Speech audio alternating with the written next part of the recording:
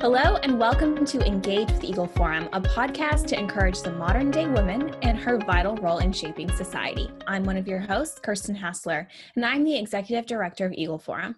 Today, I'm joined by my friend and colleague, our Political Director, Tabitha Walter. Hi, everyone. I'm happy to introduce our guest today, Glenna Marshall. Glenna is a pastor's wife and mother of two energetic sons and the author of Everyday Faithfulness. Glenna writes regularly at glennamarshall.com on biblical literacy, suffering, and the faithfulness of God. Thank you so much for joining us today, Glenna. Well, thanks for having me. It's an honor to be here.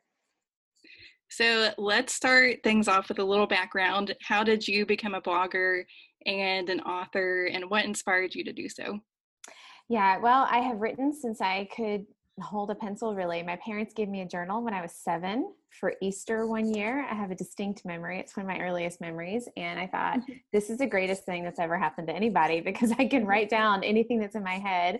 And I had read in a book, you can hide your diary in between your mattresses and no one will find it. So I journaled from a really young age. I still do. I probably have 40 or 50 journals stacked in a closet somewhere. And I went to college, actually not sure what I was going to do with my life, dabbled in a bunch of different majors, and eventually settled on an English degree with an emphasis in creative writing, thinking if I did anything with it, I would have to teach, but I didn't want to teach. And so I graduated with one of those degrees that I really didn't think I was going to use. I loved my classes so much. I loved being challenged to write.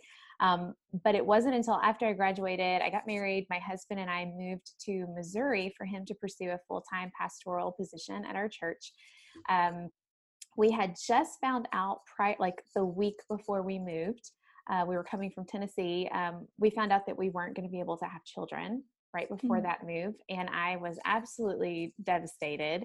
And blogging was something that had sort of just come into popularity at that point. This would have been about 2005. So I got in on blogging a little bit early. I did it anonymously. And I wrote on infertility for about a decade. And really just did that as a way to process my life and my struggles. And then as we walked through the adoption process the first time, and we walked through a second adoption process that was pretty hard and also overlapped with some really difficult personal suffering. I was dealing with a chronic autoimmune disease. We were going through a hard time at our church, and all of the overlapping trials, I had to kind of step away from anything public online. And I just wrote for myself for a little while. And then when that stuff ended, I started blogging a little bit more publicly with my name. And I don't know what happened from there, but the Lord just kind of directed my path to make my blog more available to more readers. People with big platforms who were very generous shared it a lot, and I got connected with a bunch of writers and ended up joining a writing network of kind of aspiring authors and learned what a book proposal was and decided to start chipping away at some book ideas. And I wrote my first book, The Promise is His Presence, Why God is Always Enough, which has a pretty good memoir feel to it, but also traces the promise of God's presence with his people from the beginning of the Bible to the end of the Bible. So it's kind of a biblical theology of God's presence with also a lot of personal story in it. And I loved doing it. And so before I even finished that book, I had signed another contract to write Everyday Faithfulness. And so I love writing so much, and I hope there are more books down the road, but it's been kind of fun to reflect that, all the way back when I was a kid and wrote my first journal, that the Lord was going to have a path for me to do it for a living, so to speak. Yeah. I'm just curious, what was your thought process in originally going anonymously when you wrote your writings? Yeah, when I first started blogging, I don't know. I didn't want to be found necessarily. And I was writing on such a delicate topic because with infertility, you're talking a lot about, body parts that don't work, and, trying to have a child is such a personal thing too. And so I didn't want to be so public. And then back then when I first did that, social media was not a thing. And so you could write a blog and be pretty anonymous with it. Mm-hmm. And that kind of appealed to me. There were like blogging networks you could join, and you could follow other writers who are writing on very similar topics, and you really didn't even know anyone's first name. And so I didn't know anyone in my regular day-to-day life who couldn't have children. And so the appeal of networking with people who were going through something similar, and us just all kind of having this one thing in common, it was really comforting at a time where I didn't have anyone else really to turn to talk about such a sensitive topic. Yeah, that's so cool though, that you were able to create some sort of healing through that for yourself. Yeah, it really did help me. I mean, I always say this to people: if I'm not writing, I'm not really processing my life very well. And so doing that, even to some public extent, was helpful for me, because it helped me think about what was going on in my life and try to think about it from really a biblical lens, from a logical lens, not just purely emotional all the time. Mm-hmm.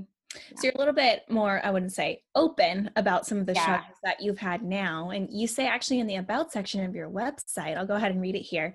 It's taken more than a decade for me to understand just how desperate I am to know Christ and how much I need him in every facet of my life. God has used some long, dark roads to teach me to turn to him in every circumstance, whether it's the dark nights of the soul that challenge every layer of my faith, or the patches of joy that break through periods of waiting and longing with such brightness I can only attribute it to the faithful love of God. And your most recent book is entitled Everyday Faithfulness. So obviously, you have made it a priority in your life to walk with Christ every single day. What does that look like? Yeah. Well, I have to start off by saying that the Lord has really outlined for us what faithfulness looks like for the believer. Like, what does it look like to walk with Jesus every day? One of my favorite passages in all of the New Testament is Hebrews 10. Really, the first half of that chapter, the author of Hebrews is talking about, actually, he's reached a pinnacle of this big argument he's been making for 9 chapters about how Jesus is better than the old covenant, than the old sacrificial system. Everything in the Old Testament that God laid out for his people was just a big giant arrow pointing to Jesus. And so then he gets to chapter 10, and the second half of that chapter says, so in light of everything that Jesus has done for us at the cross and paying for our sins and giving us access to God the Father, this is what you do with that information. And so he gives us the exhortation to draw near to God, to hold fast to our confession of hope, and to not neglect meeting together with the body of Christ. And so if you sort of were to distill what daily faithfulness looks like, I think you could boil it down to regular communion with God through prayer, and reading your Bible regularly, saturating your life with the word of the Lord, because that is the way that he has revealed himself to us, is through his word. If you want to know him, you have to read the word. There's just no other way.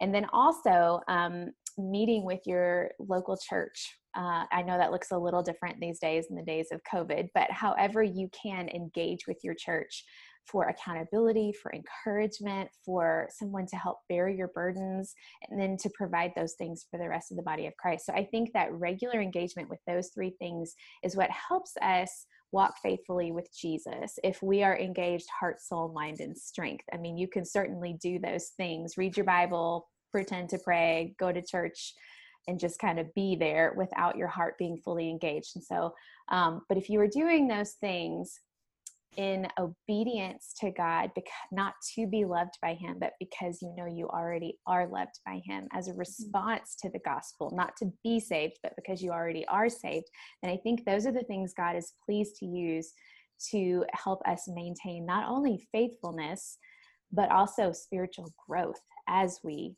walk in faithfulness to Jesus every day. So for me personally, that means like the alarm going off in the morning, rolling out of bed, heading straight to the coffee pot, first things first, and sitting down with my Bible and praying and reading the word.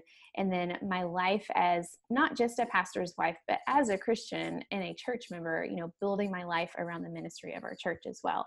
Attendance, and then also serving in different capacities, whether that's serving the body of Christ within the church, or serving our community through our church with the hope of the gospel. And so rather than fitting those things in when I can, I really believe that daily faithfulness looks like building your life around those things, because Jesus died to make those things possible for us. And so as a response of gratitude and obedience and just acknowledgement that I cannot be faithful apart from Christ, I cannot do it. And so that's what it looks like in my life day to day. It's so good. So if the first thing you do is get a cup of coffee, do you get extra bonus points for having a scripture on your mug? Oh gosh. It depends on who you're talking to. Probably not with Jesus. But, I don't even know if I have a coffee mug with the scripture verse on it. So I'm gonna get you one. Be extra holy. So Kirsten and I are both moms of toddlers, and as you know, toddlers are very hard and trying, and they test your faith and your power, and they really know how to get under your skin. Even though they're wonderful children, you just have the ups and the downs. And I mean, I'm going through potty training right now, so Oh, so sorry. yeah, it's so hard. But you know, this weaves into what you're saying. It's hard to have those times every day to really dig into our faith and our relationship with God. How did you do it? How did you maintain and foster your spiritual life when you're in this phase? And what encouragement do you have for other moms? Yeah, so my kids are now 12 and 5. So I have one who's just kind of come out of that phase not too long ago. And he's, he's little still. So he regularly, I don't want to say interrupts, but interrupts. And so I get that. And those years were, of having babies and little kids is just not that far off in my memory. And I can be honest and say when my oldest was in those years, I was not faithful in Bible reading. I was not faithful in prayer. Those were not priorities in my life, and I was pastor's wife at the time. And just to be honest, I felt like I don't have time. I always had a reason, always had an excuse. I was tired, he didn't sleep, or I had laundry to do, or really I was probably just watching Netflix or something while he was napping. But I had very immature faith at the time too, and I write about this in Everyday Faithfulness, but I would meet with a friend from church for accountability every week. And every week I would say, I hadn't opened my Bible, and, months would go by, a year would go by. And I just kept putting off those kind of means of grace or habits of grace that, Jesus gave me, as he has given every believer. I would just put those off for a time when life was less busy or I was more inspired. And the problem is that those days just don't ever come. If you're not parenting toddlers, you're parenting kids who have homework at night, or, just there's always another season right after the one that you're in that's going to be hard or busy or whatever it is.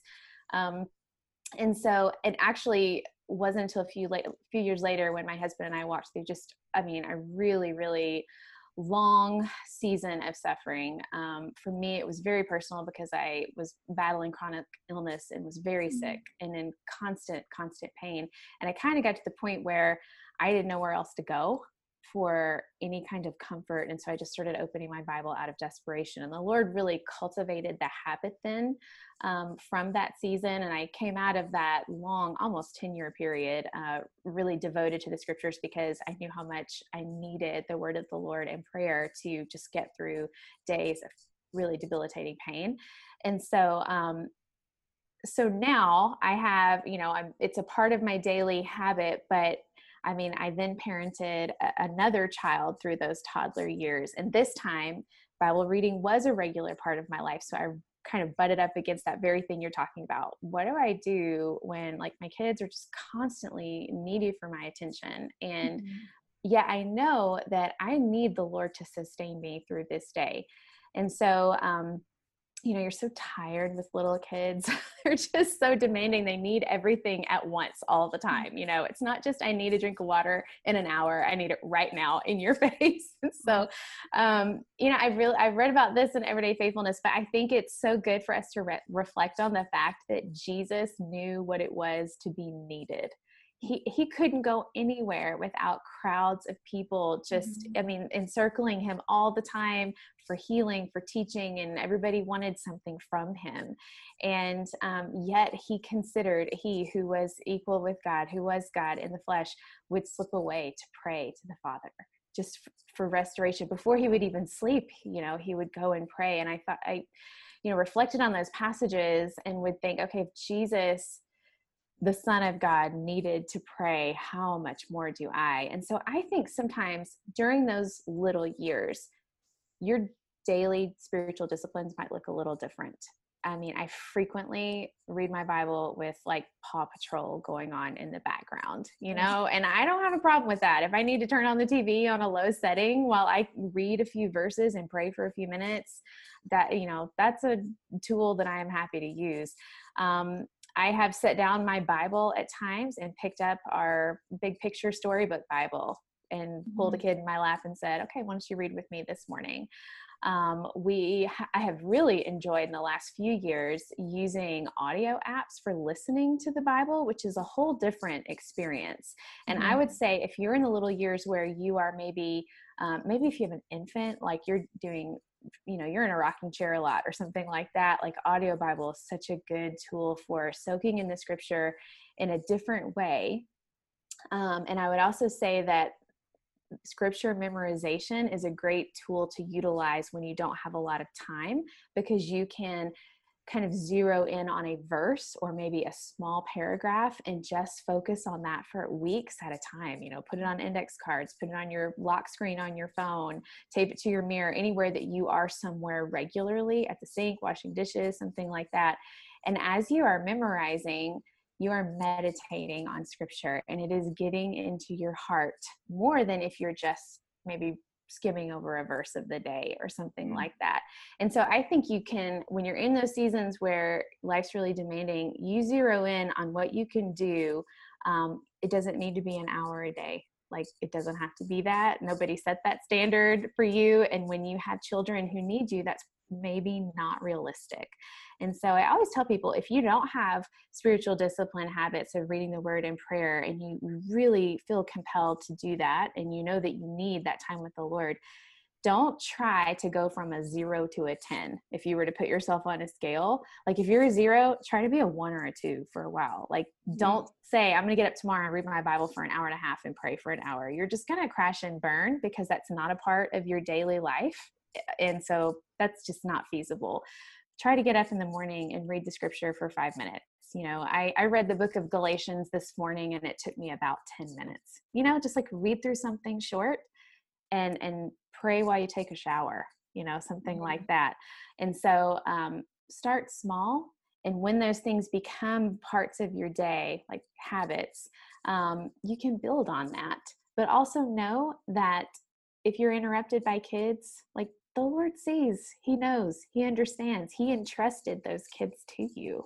And so invite your kids into your study, maybe put it aside and just pray over them. I woke up every morning as a child early and was always the first kid up, and always stumbled in on my mom reading her Bible growing up. And I'm almost 40, and that still has just a lasting impact on my life, on what she valued and treasured. So your kids are watching you. Yeah. So one of the things that I like to incorporate, and I'm glad you talked about incorporating your kids into your everyday worship or prayer. And so my son goes to daycare 3 days a week, and it's about a 10-minute drive. But I use that time to pray with him and over him. And he can't form sentences yet, but now every time I say, "Are you ready to pray?" he'll just start, gibberish, and I'm like, it's one of those, like, now he makes a joyful noise unto the Lord. Oh, I love that. Yeah. So even at the youngest age, your kids are watching, and I love that memory of yours with your mom. Like, that's so formative for the rest of your years and for generations to come. Yeah, it just has such a lasting impact. And, I remember growing up thinking, okay, if I'm going to be a follower of Jesus, my mom has showed me what that looks like. you read your Bible. That's what Christians do. And not just like a legalistic, well, that's what we do because we're Christians, but I think Jen Wilkins said in her book, Women of the Word, the heart cannot love what the mind does not know. And so if we want to really love the Lord and we claim to, we have to know him. And so as Christians, we have to figure out how to build our lives around knowing him. And I think that does look different in some of these kinds of, seasons, like parenting little kids or, my mom went through a season of caring for my grandmother with Alzheimer's. And at that, that was like caring for an infant all over again. And some of those things that I did as a mom of toddlers or babies is what she was doing, caring for her mother. So I think that applies, later in life as well. Mm-hmm. Well, this kind of relates to our next little discussion here in terms of going through seasons of life. And so you talk a lot in your book of Everyday Faithfulness about the struggles that you've had. And Tabitha and myself have both experienced the deep grief and pain associated with infertility and pregnancy loss, as have so many other women, more than you would ever imagine. Yeah. It's crazy. Once it happens to you, all these other women start telling you what happened to them. But when it seems like things aren't turning out how you envisioned them, or your life isn't going how you wanted it to go, it's so easy to turn away from Christ. And then when the thing you have been dying to does happen, it's easy to give into fear that it's not going to last, fear that it's not going to be how you expected, and fear that you can't handle it. So how does your book tackle this? Yeah, so I really wanted to address like some of those things that I have experienced, whether through, infertility. And I sit here, I have 2 kids, they're both adopted. I mean, I would say I'm still dealing with infertility, though I am a mother and my children are just, I wouldn't trade them for a dozen biological kids. They are the gifts that the Lord knew that I needed. But I still deal with some of the pain from infertility. And I really wanted to look at things like waiting. I'm thinking of some of my friends who are single and don't want to be. I'm thinking of, friends who, I have a good friend right now who's been battling cancer for the last year. And, she's just waiting to be well, and just, you're thinking, I'm sort of sitting in a holding pattern. So what do I do with my relationship with Christ when I'm just kind of waiting for him to do something for me? So I also in the book tackle suffering as well, because I think those things can really go hand in hand. Sometimes our waiting, like my friend with cancer, is a form of suffering. And I think even just living with deferred hopes in general is a form of suffering. I think as Elizabeth Elliot said in her book, Suffering is Never for Nothing. She defines suffering really simply like it's wanting what you cannot have and not wanting what you have. So something like that, which I think just applies to so many things all the way across the board. But the thing is when we look at something like waiting in scripture, it's never a shameful thing. In fact, scripture, will always talk about waiting on the Lord being a good thing and a good place to be, and actually a blessing and a gift. And I think that when we have like a desire that's a good desire, like whether that's children or marriage or maybe just financial stability, maybe we've been walking through financial hardship or something, or health when you've had an illness, waiting for those things are not bad things. But sometimes we can look at the world around us and see people who have what we desire, and we kind of are embarrassed by our lack. And we think, maybe I've done something wrong. Maybe this is God punishing me for something. And that's when I really wanted to address in Everyday Faithfulness that if you are in Christ, there is no more punishment for your sin.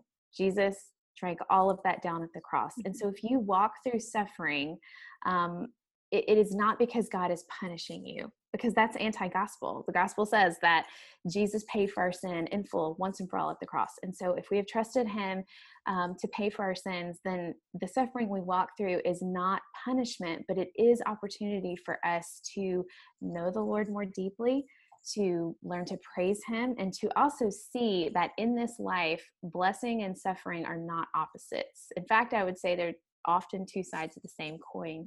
And so when you look at the New Testament writers, you see that suffering and waiting and things like that are guaranteed for Christians. We are not living our best life now. we have our best life to come with Jesus forever in heaven, but now we are guaranteed to suffer. And so what do we do with that? How do we maintain faithfulness to the Lord when life is really hard and our hearts are really yearning? And I think the answer is really the same as what I would say in any other season. It is keep holding fast to the means that God has given you to hold fast. So it is holding fast to praying. It is holding fast to the scriptures, holding fast to life in the church, because you are unlikely to find contentment in Christ away from Christ. Mm-hmm. You're not going to find satisfaction in him, even when life is hard, if you are not continuing to stay attached to him. So I would say that though you hurt, though you long, though you grieve, the truths about God's character, about his faithfulness, his love for you, those things are still true. They are not changed by our circumstances.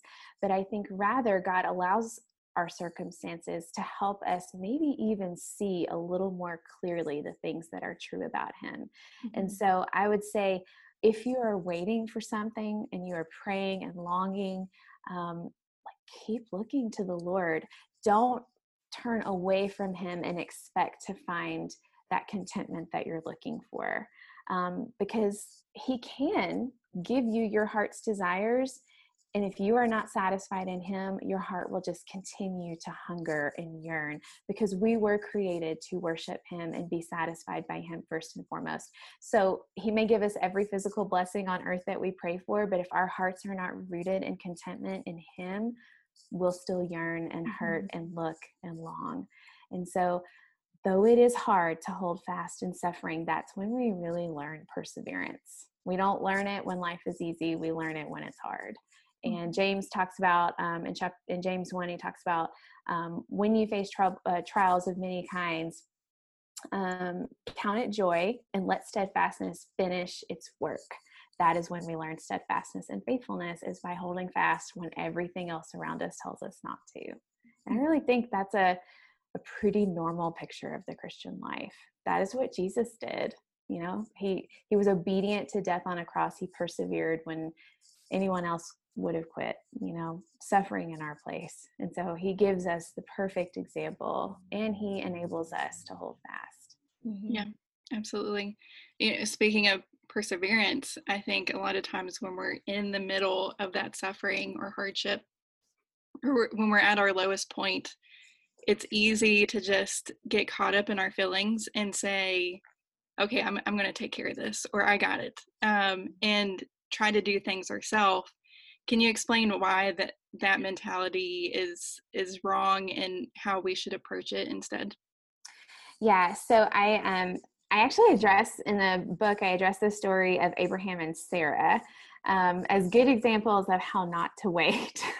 God had made a promise to them that they would have a child, that Abraham would be the father of many nations. And we know that promise in Genesis 12 was really pointing to the coming of Christ, who would be a blessing to all people, and who we would be, as Christians, part of Abraham's family through faith in Jesus. But at the time, Abraham gets this promise, and he's already old. His wife is old, and years go by, and there's still no child. And so they kind of stitch together a plan. Well, Sarah does. And I'm going to send my maid into you. You're going to have a kid through her.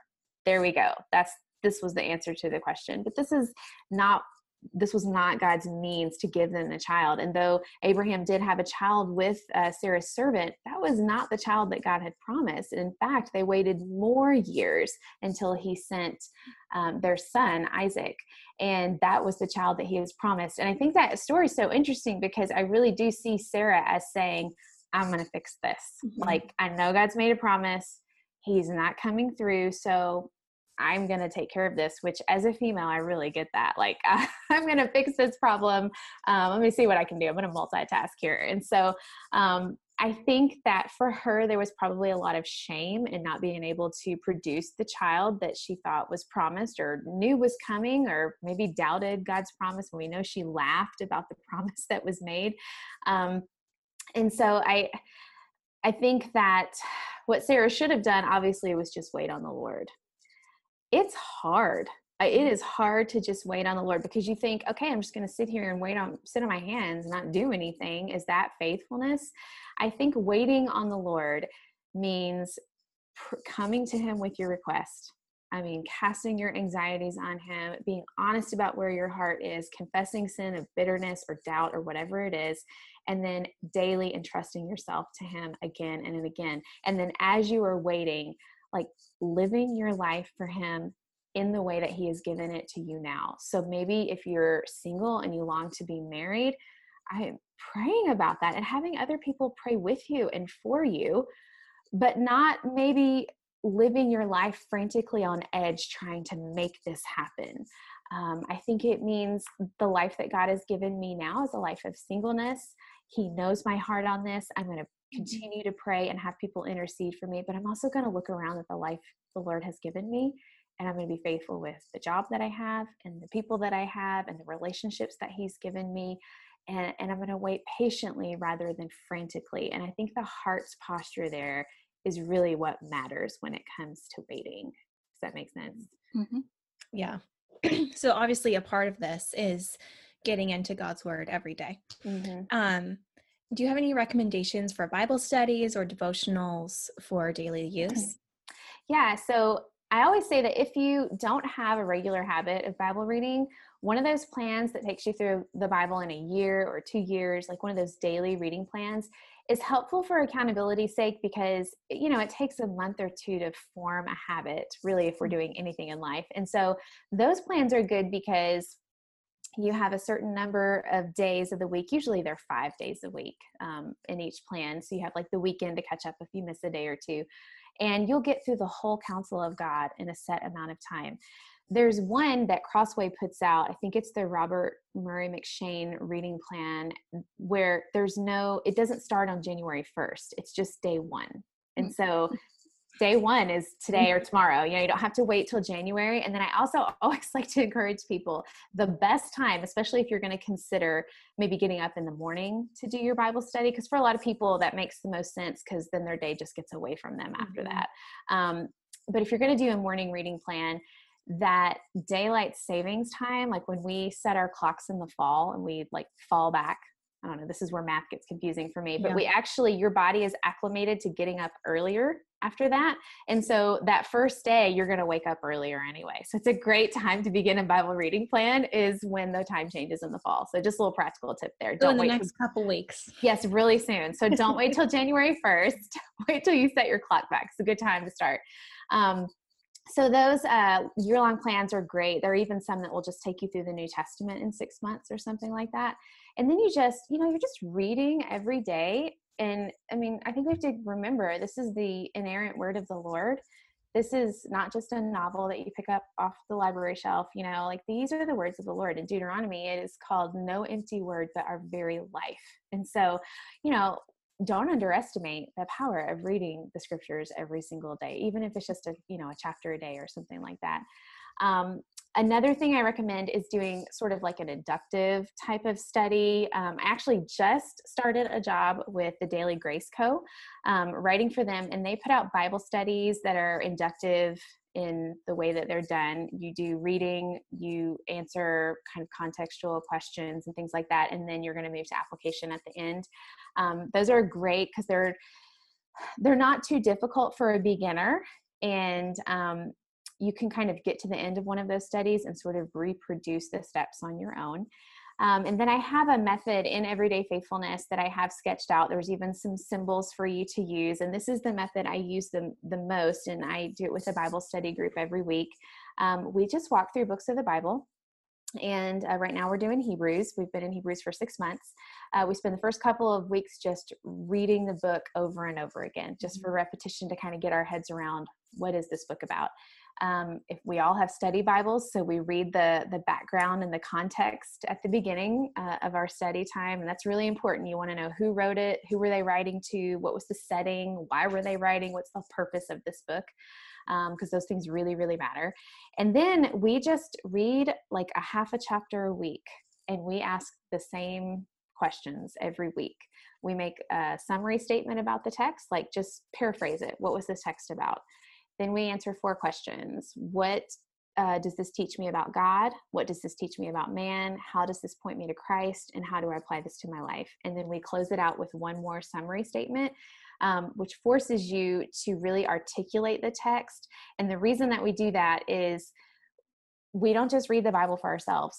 We read it to encourage other believers and to share the gospel with unbelievers. And so when you are summarizing the text, and it is so hard to do the first few times you do it, but when you're just putting what you studied for the week into a succinct 2 or 3 sentence statement, you will find that it rolls off your tongue all the time in all your conversations. So whether you're, talking with someone at church, like, this is what I'm studying this week, you can articulate it really quickly. If you're talking with your neighbor who's not a believer in Jesus, it can come up in conversation. You're really equipping yourself to speak about what you've studied, because we study to know God, but we also study to make him known to those around us. And so I have those steps in the book, really simple to follow. I've tested them on teenagers and on adults, and they're pretty easy to reproduce. So then that's what I personally do most of the time. Yeah. I love that. Those very practical and easy things to just implement into your daily life. And I really loved reading your book, Everyday Faithfulness. I was just telling Tabitha yesterday when we were on a work call that I was feeling like I've been in a really bad dry spell, but I didn't know where to pick back up. So your book brought me a lot of encouragement. I appreciate it. Oh, good. I'm so glad. Yeah. So where can our listeners go to stay up to date on your projects and on your writing? Yeah, so you can just go to my website, which is glennamarshall.com. I blog about once a week or so, and then I'm on all social media. I'm on Twitter and Instagram as Glenna D. Marshall, and then Facebook as Glenna Marshall. Yeah. Well, thank you so much, Glenna, for taking time and discussing with us. For those listening to our episode, please be sure to subscribe, share with your friends, and leave us a review. You can find us on all the major social media outlets and at engagewitheagleforum.com. From your house to the State House to the White House, this is Engage with Eagle Forum.